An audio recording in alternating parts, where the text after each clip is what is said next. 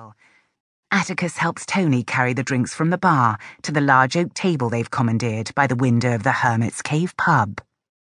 "Go on then," says Alice. "Finish the story." "So, I'm on the phone in my rented flat.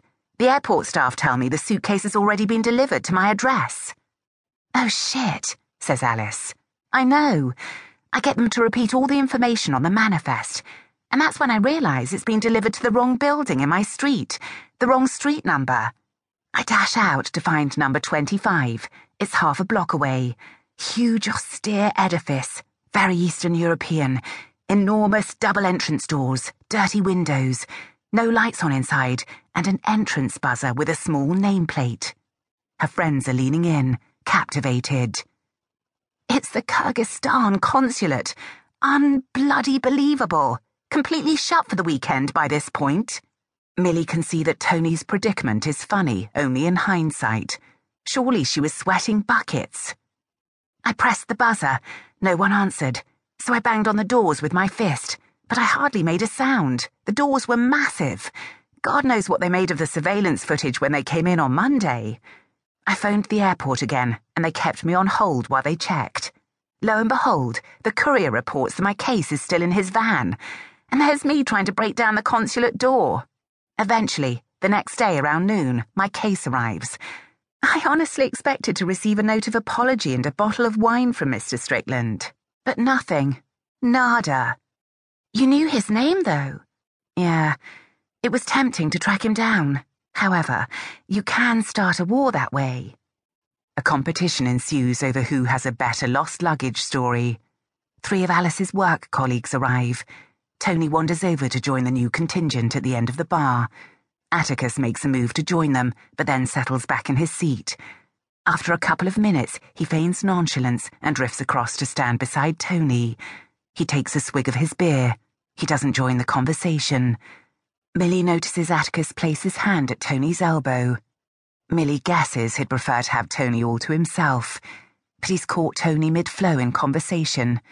She glances at him. The smile she offers is fleeting, keeps him in a holding pattern. Not yet. Not now, she seems to say. As Millie drains her glass, the ice cubes slip and crash into her teeth.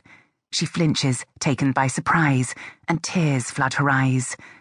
She's on a knife edge these days, so emotional. Unless it's tiredness.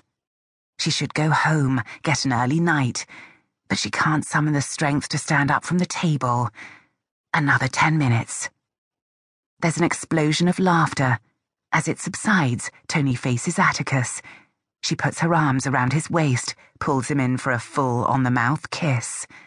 Millie tries not to watch, but it's difficult to look away. She's addicted to a game of compare and contrast. Aidan and she were affectionate with one another, and pretty demonstrative with it too, but not so hungry as Tony appears to be with Atticus. Did Aidan need more than she could offer? More than he was prepared to admit? Is a breakup inevitable when her no libido meets a low libido? Millie reckons she'd kidded herself all along. She and Aidan would never have worked out, not in the long term.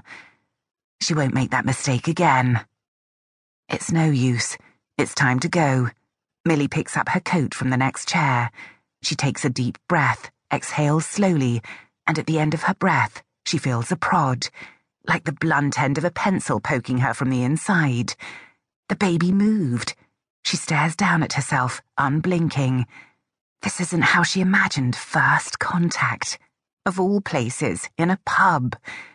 Instinctively, she places her palm on the side of her belly. She feels the prod again. She looks up and waves to catch Tony's attention.